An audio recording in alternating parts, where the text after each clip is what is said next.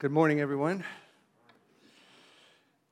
Just want to re-emphasize, not that Tom did an inadequate job, you did a fantastic job, but the family meeting next week, it's only 1 week notice, so I wanted to make sure you were clear that it is next weekend during the first hour, next Sunday, and we really would invite anyone who is a member, regular attender, just beginning to make Melanie Park your church home. We only do these once or twice a year, and when we do, we really try to make sure that what we are communicating is significant in the life and ministry of our church family, so we would just encourage everyone to come. We'll just turn the sanctuary into a living room. It's very informal, and we just want to just have some time with our church family and share some things that are happening that we think are important to you and to our church family. So would encourage you to make time for that. Well, last week, Matt Wade caught me in the foyer, and he asked me, or made a really good observation. He said, the more we spend time in Ecclesiastes, the more I'm convinced it's one of the best books in the Bible for evangelism, because it really speaks to unbelievers, and I think that's true. In fact, Tom Cady told me, his brother, who wasn't a believer at the time, read through the entire Bible, book by book, and when he was done, he said out of everything that he read, the book of Ecclesiastes was the one that he could relate to most. I believe that's because the book of Ecclesiastes explores all the possible outcomes of pursuing a life without God. It's a story of someone trying to find meaning and purpose through worldly pursuits. As we've seen through the life of Solomon, it leads to a lot of dead ends, right? I don't know about you, but it's like, oh my gosh, here we go again. This is another dead end. But all those paths, at least in the beginning, seem to have promise. It's just that they end in disappointment. It's kind of like that mirage in the desert, right? It looks like a cold, refreshing drink of water, but when you get closer, you realize, nope, just another dry patch of desert sand. That's all it is. Well, Solomon is writing about his own failures in all these worldly pursuits in hopes that it'll lead you to something better. I mean, why in the world would you want to repeat his same mistakes if you could learn from his example? Solomon wants you to look beyond yourself, and as we said last week, to consider the work of God. He wants you to see that a life without God is a life without meaning. It's a life without purpose. It's a life of futility. But as I've thought about it, I also believe that the book of Ecclesiastes is equally as valuable to those of us who do believe in God, to those who follow Christ. It reminds us of the futility from which we have been rescued. And it points us to live a life that is filled with purpose and meaning. Because Solomon understands that even though that's true, like we just sang about, we are all prone to wander. We are prone to settle for lesser things. We are prone to drink from broken cisterns when we have available to us the fountain of living water. I think in some ways Solomon's experience might sound like some of our own, where some days we are relying on our own strength and understanding, and then there are times where we rest in the Lord. There are some days that we are pursuing selfish desires, and other days when we were really leaning in on the Lord. Either way, the message of Ecclesiastes is the same. Life with God is so much better than living for yourself. And that's true. That speaks to an unbeliever as well as a believer, because we all need to be reminded of that truth. Ecclesiastes in the long run is ultimately a contrast between the goodness of God and His desires and the sinfulness of man and our desires. In fact, turn, if you will, to Ecclesiastes chapter 7:29. We're going to put into practice some of what we talked about last week, and we're going to begin with the end in mind. So this is the last verses of our passage, but I want us to begin here.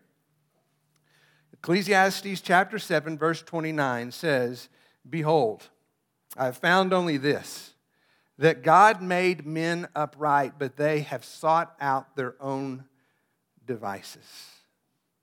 In other words, God is inherently good, and we are inherently sinful.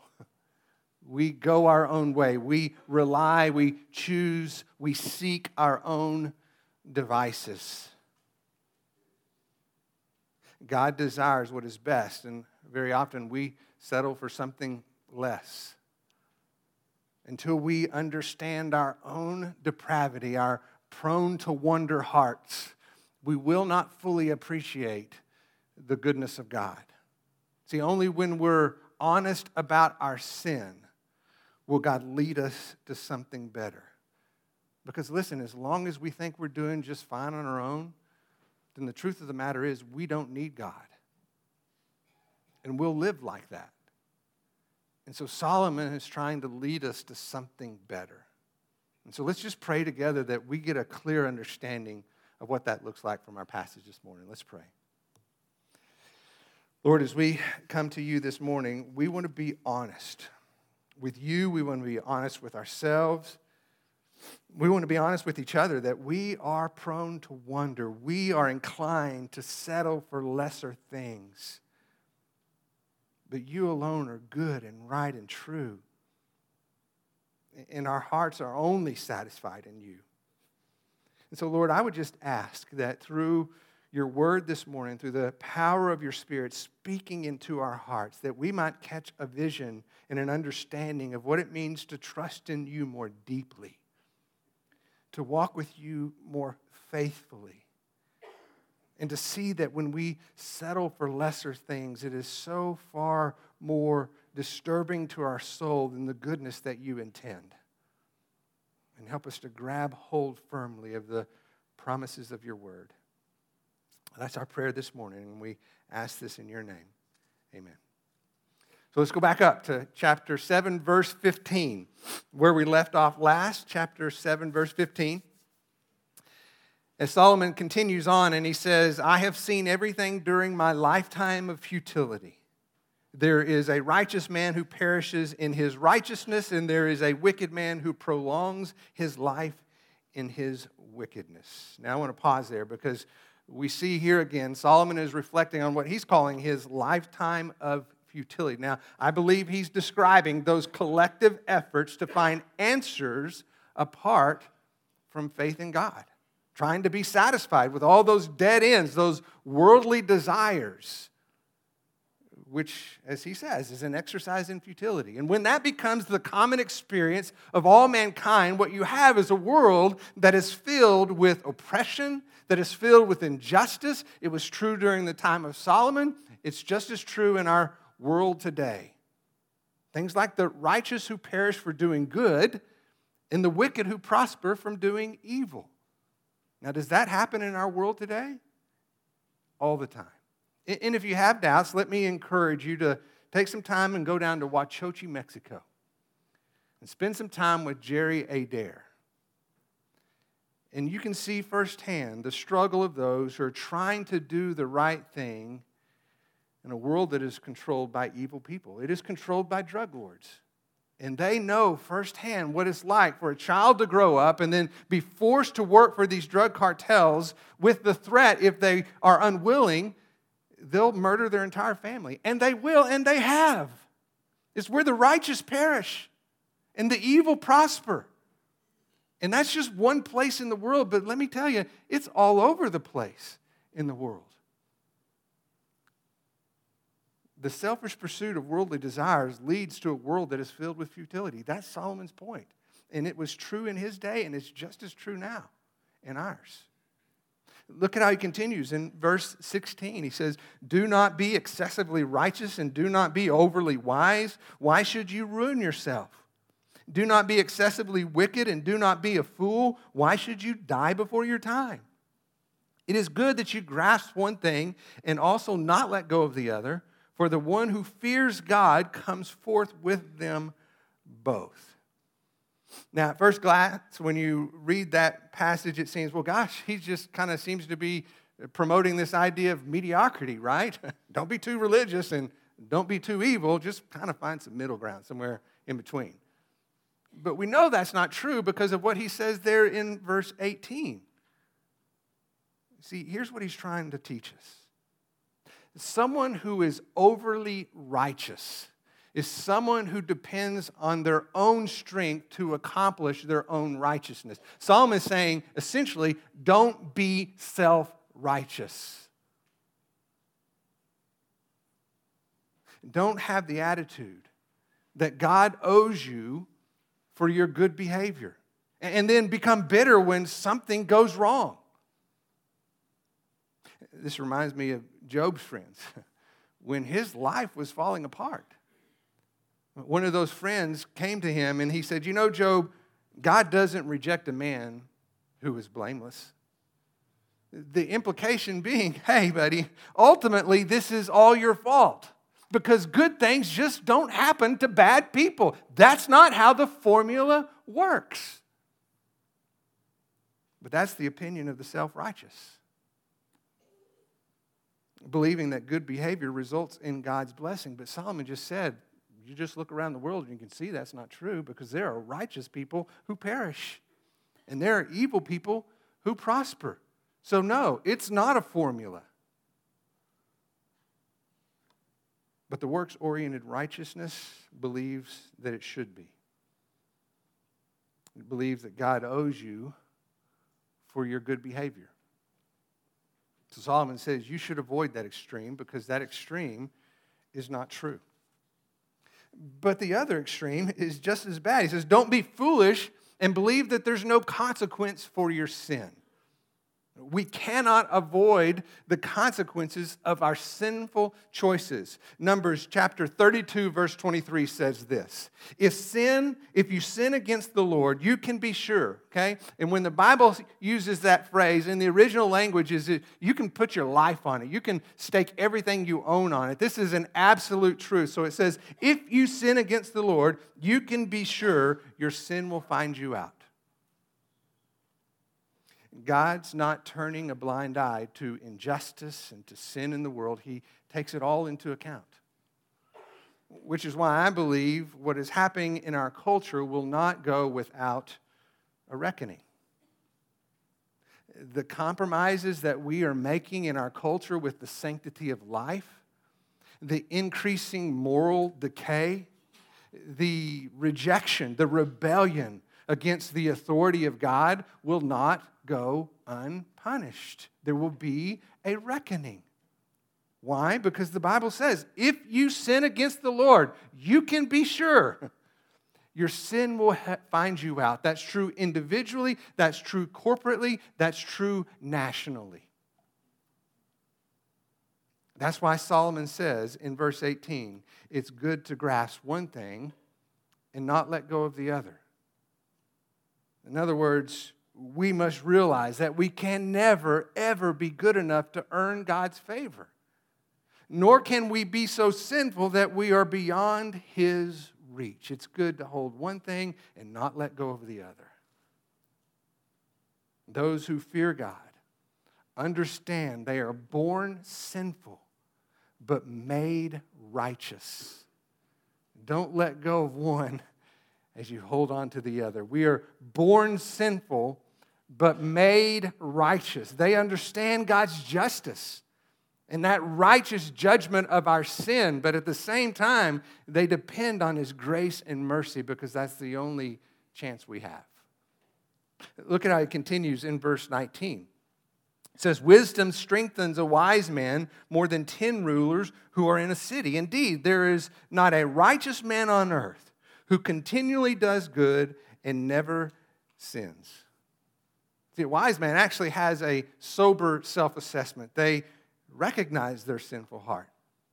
They realize that no one is so righteous that they always do good and never make mistakes. In fact, 1 John 1:8 says, if we say we have no sin, we are deceiving ourselves and the truth is not in us. We must recognize our sin. We must turn our hearts to the Lord. Humble confession with willing trust. That's what Solomon is trying to point us towards. Look at how he continues in verse 19. 21. Also, do not take seriously all words which are spoken, so that you will not hear your servant saying to you, or servant cursing you, for you also have realized that you likewise have many times cursed others. See, the other aspect of trusting God is not taking yourself too seriously. Solomon says it's wise not to find your identity in what other people say or your approval in what other people think. Because if you do, you are destined to be devastated by disappointment. You are going to be crushed by criticism, especially when that comes from someone who's close to you, someone you love or care about. Remember last week we talked about how the wise are the ones who are willing to receive instruction, right? They have a teachable heart. But Solomon only said that because he realizes how much we so often reject the godly counsel of other people, how very unwilling we often are to listen to someone else, especially when it has to do with our own sinful issues in our heart. And so he's trying to tell us here, people are going to say careless things. And sometimes we'll be hurt by what other people say, even when we're trying to help those people in our efforts to reach out to them. But if your identity is built into what other people think of you, those situations will crush you. Solomon is quick to remind us as he continues on, but he says, but listen, remember, no one is immune to making the very same mistake. Pascal once said, if all men knew what each other said about the other, there would be not more than 4 friends in the world. We've all said things behind someone's back that we would never say to their face. Every person in this room. See, Solomon is making the point, look, the biggest hypocrites in the world are those who say they've never been a hypocrite. Because we all have. We live in a sin-cursed world. And sin causes people to say hurtful things. And very often the people who are hurting are the ones who end up hurting other people. And so instead of being offended by what someone says, you might be able to stop for a minute and ask yourself, what is hurting them so bad that they would hurt someone else so easily? And maybe you turn your defensiveness into a sympathy, a care, a concern. See, the wise man realizes that the only opinion that really matters at all is God's opinion. Because what he knows is way more important than what anyone else might think. What he says is infinitely more valuable than what other people might believe. So find your identity in the truth of God and not in the opinions of other people. Look at how he continues in verse 23. He says, I tested all this wisdom, and I said, I will be wise, but it was far from me. What has been is remote and exceedingly mysterious. Who can discover it? I directed my mind to know, to investigate, to seek wisdom and an explanation, and to know the evil of folly and the foolishness of madness. As you read those verses, I hope one of the things that stands out is all the personal pronouns. I tested, I said, I determined, I will be wise. So once again, Solomon is reflecting on his pursuit of finding answers apart from God. But what's interesting, if you stop and think about it, is that God is the one who gave him wisdom to begin with. But he's not turning to God as the source of his wisdom. He's turning to himself. I am going to find it. I'm going to discover it. I'm going to make this pursuit. I will be wise.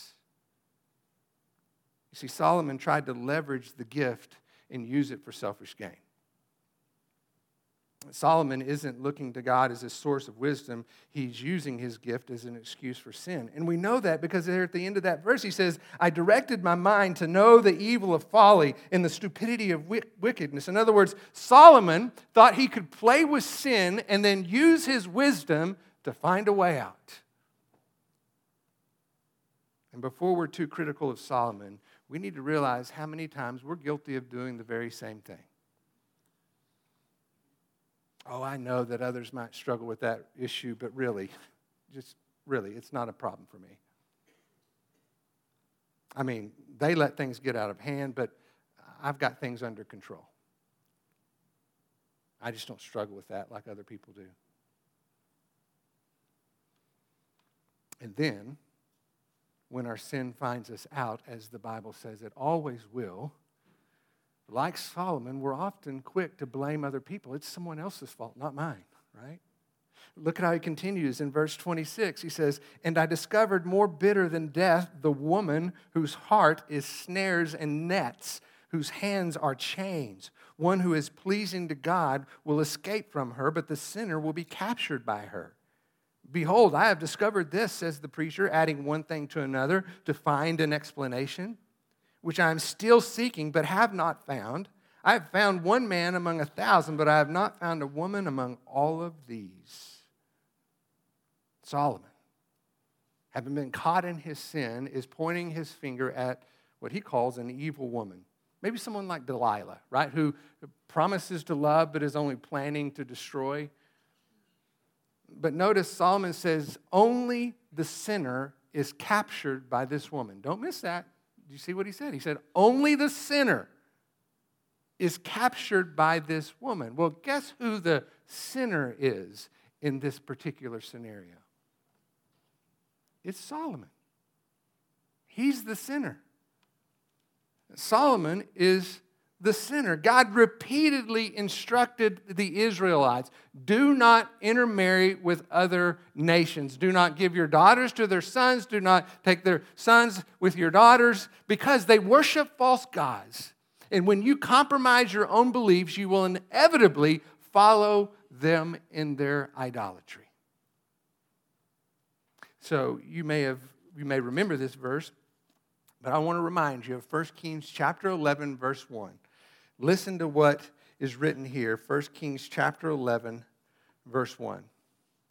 It says, "Now King Solomon," get this, "loved many foreign women, along with the daughter of Pharaoh, the Moabite, the Ammonite, the Edomite, the Sidionite, and the Hittite women, from the nations concerning which the Lord had said to the sons of Israel, you shall not associate with them, nor shall they associate with you, for they will surely turn your heart away after their gods. But Solomon held fast to these in love. He had 700 wives, princesses, 300 concubines, and his wives, as God promised, turned his heart away. For when Solomon was old, his wives turned his heart away to other gods, and his heart was not wholly devoted to the Lord his God, in the heart of David, as the heart of David his father had been. For Solomon went after the Ashtaroth, the goddess of the Sidonians, and after Milcom, the detestable idol of the Ammonites. Solomon did what was evil in the sight of the Lord, and did not follow the Lord fully, as David his father had done. Then Solomon built a high place for Chemosh, the detestable idol of Moab, on the mountain which is east of Jerusalem, and for Molech, the detestable idol of the sons of Ammon. Thus also he did for all his foreign wives who burned incense and sacrificed to their idols." Solomon rejected God's instruction to pursue selfish desires. He thought he could play with sin and not get burned. But his compromise turned his heart from the Lord. And I want you to notice how his compromise corrupted his view of all women. He says that, he assumes that they're all evil. They have some kind of evil intent. They're out to snare him, to trap him. But that's only because he forfeited God's design to pursue selfish desires. God was clear from the very beginning that the marriage relationship was intended for one man and one woman for a lifetime, not one man and 700 women. That's total foolishness, craziness. As is every redefinition of marriage that exists to this day. Solomon was asking for trouble, and so are we, over and over again. Look at verse 29. Behold, I have found only this, that God made men upright, but they have sought out their own devices. Well, if that point hasn't been clear through our passage this morning, I don't know how else to explain it. God built goodness into his design, but we are inclined to go our own way. We all fall short. We've all been hypocrites. We are all prone to wonder. That's what theologians call the total depravity of man. That's what Paul described in Romans when he says, there is none who is righteous, not even one. There's no one who seeks God, no one who does good, not even one. As I said, all of us like sheep have gone astray. We are prone to wander. See, until we recognize, admit our own depravity, we will not understand the goodness of God. We have to be honest about our sin in order for God to lead us to something better. We see this being portrayed from the very beginning. If you go back to Genesis chapter 1, what you're going to see is a creation filled with God's goodness. God spoke light into the darkness, and it was good. He created the earth and the sea, and it was good. He brought forth the plants and the trees and seeds and fruit, and it was good. He set the moon and the sun and the stars in place to govern the day and to govern the night, and it was good. He put fish in the sea and birds in the air and animals on land, and it was good. And then God created us, created man in his image. Male and female, he created them, and it was very good. Everything God did from beginning to end was filled with his goodness. And if you go in chapter 2, you'll find that God lived in fellowship with his creation, and they flourished under his care. But this was all a part of God's design. Understand, this was his original intent. And that fellowship with their Creator was essentially based on one single command. Don't miss this. One command in the Garden of Eden, and it is this: trust me. Trust me. You can have everything that is created in this world, but do not eat from the tree of the knowledge of good and evil, for in that day, you will die. Trust me. And understand that when God gives that command, it has really less to do about the tree and more to do about the trust. Because the reality is, Adam and Eve flourished even in the absence of that tree. They were lacking for nothing. They were missing nothing. In fact, they were flourishing in everything, completely fulfilled. Through their fellowship with God, every desire of their heart was met. Until the enemy came along and began to plant seeds of doubt. He convinced Adam and Eve, despite their experience, that God was withholding something good from them. And in that moment, they believed the lie of a stranger instead of trusting in the goodness of God. Now, I want us to fast forward to where you and I live today. We live in a world not unlike what Solomon has been describing, right? A world filled with injustice and oppression, a world that is infected with the curse of sin, and that sin has infected the heart of all mankind, including you and I. Romans chapter 5, verse 12 says that sin entered the world through one man. That's what happened in the garden with Adam. Sin entered the world through one man, and death through sin. So death spread to all men because all have sinned. He's basically saying what Solomon has been preaching, that God is good, but man is inherently sinful. But I want you to listen how Paul goes on to describe in Romans chapter 5, verse 17.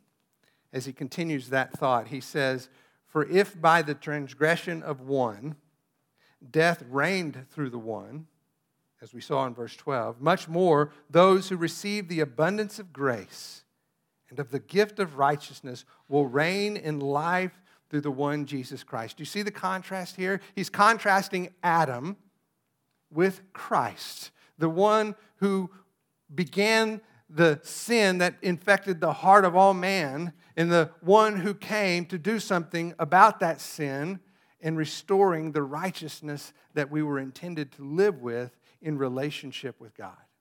It goes on to say in verse 18, "So then, as through one transgression there resulted in condemnation to all men, even so through one act of righteousness there resulted justification to all men." You see the contrast again. Sin brings condemnation. Jesus brought forgiveness, so that he goes on in chapter 8 later and says, "Therefore now there is no condemnation for those who are in Christ Jesus." He goes on in verse 19 and says, "For as through the one man's disobedience the many were made sinners." The many, including me and you, were made sinners. "Even so, through the obedience of the one, Jesus Christ, the many were made righteous." Jesus came to restore the goodness of God's original design. And he did so by dying on the cross in order to forgive our sins, taking our condemnation in order to give us as a gift. That was repeated at least 3 times. Give us as a gift, something we don't earn, something that we simply receive, the gift of his righteousness. Only then can we live in that life-giving relationship that we were originally created to have. And guess what? He still only has one command. And it hasn't changed. Trust me. Trust me. God says, trust me in my promises. Trust me in my provision. Trust me in the goodness of my design. But you and I are well aware of the fact that we live in a world where the enemy still whispers his lies, and he's still trying to convince us that there's something beyond the boundaries of God's design that promises to be better.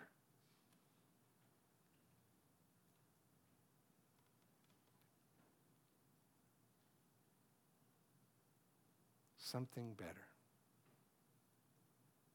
That God is withholding something good. So as we turn to communion this morning, I want it to be a reminder.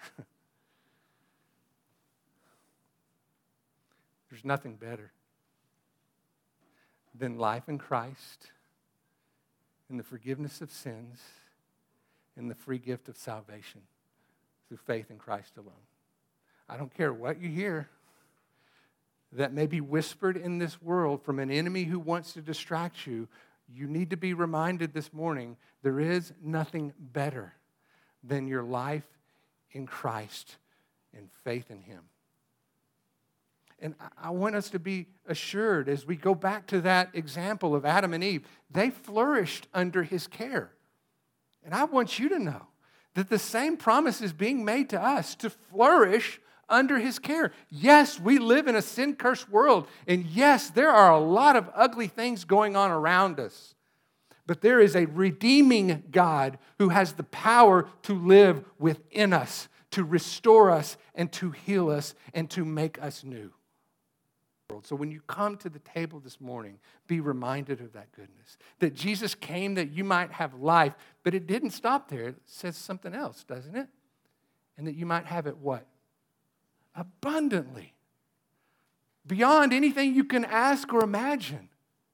That's the goodness of the God who sent his Son to redeem our souls from the sin that has infected every single one of us. And so when we come to the table this morning, let's be reminded of the goodness of God. Let's be reminded of the work of Christ to restore that goodness so that we might live fulfilled in that life-giving relationship with our Creator. And just maybe for this moment, let him pour goodness into your heart and be reminded of his forgiveness of sin. Amen? So as the men come forward, let me pray for our time.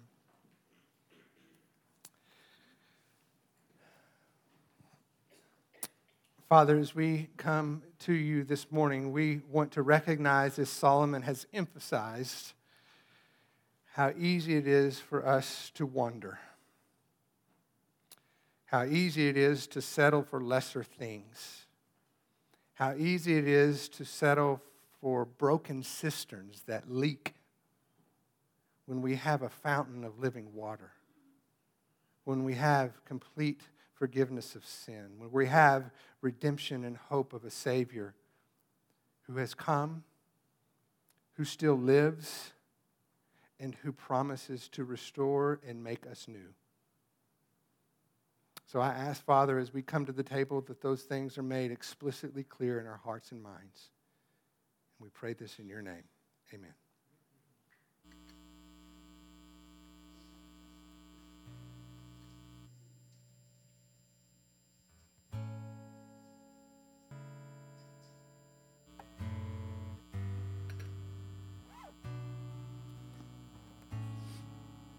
We were born sinful, but made righteous. And this is how. I've said it before, my two favorite words in the Bible are, but God. Ephesians chapter 2, verse 4 says, but God, being rich in mercy, because of his great love with which he loved us, even while we were dead in our sin, made us alive together with Christ, for by grace you have been saved. And so I just want to encourage you, as you take the bread this morning, you see the great love with which you've been loved. You recognize the Savior who came to set you free. Why would you want to go any other way if Jesus has made a way for you to live eternal in the relationship you were ultimately created for? And this is how that's possible. So take the bread and be thankful for the goodness of our God. Amen.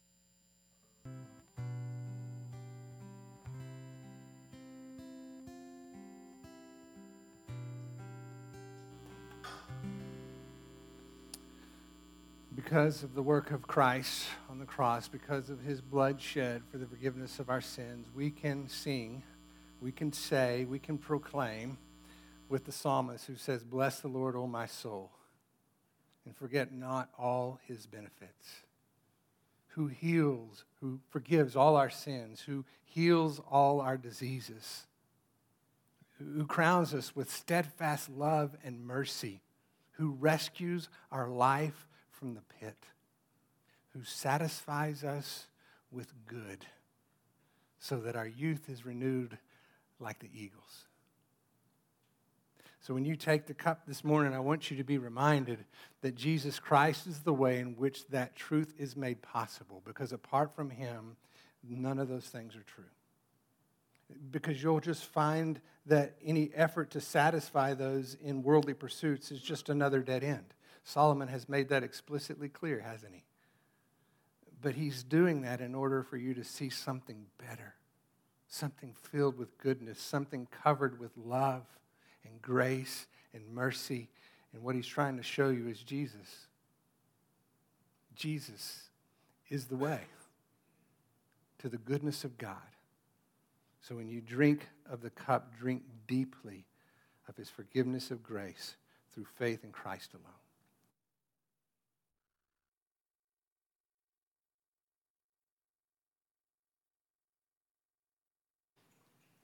Father, as we pause for just a moment to come to your table, we are grateful that you knew us well enough that you knew we would need this reminder. You knew that we are prone to wonder and drink from broken cisterns, and we needed to drink from the cup of your forgiveness and grace and mercy. and live according to that truth. And I pray that maybe this morning, through the things that we saw in your word and listened to through Solomon, that we might be drawn to a deeper understanding of what it means to find our fulfillment, not in worldly desires, not in the opinions of people, but through the truth of God, the power of your word, and the promise of the Savior who came to set us free. May we live accordingly because of your great grace. And we pray this in your name. Amen. Y'all have a great day. Thanks, man.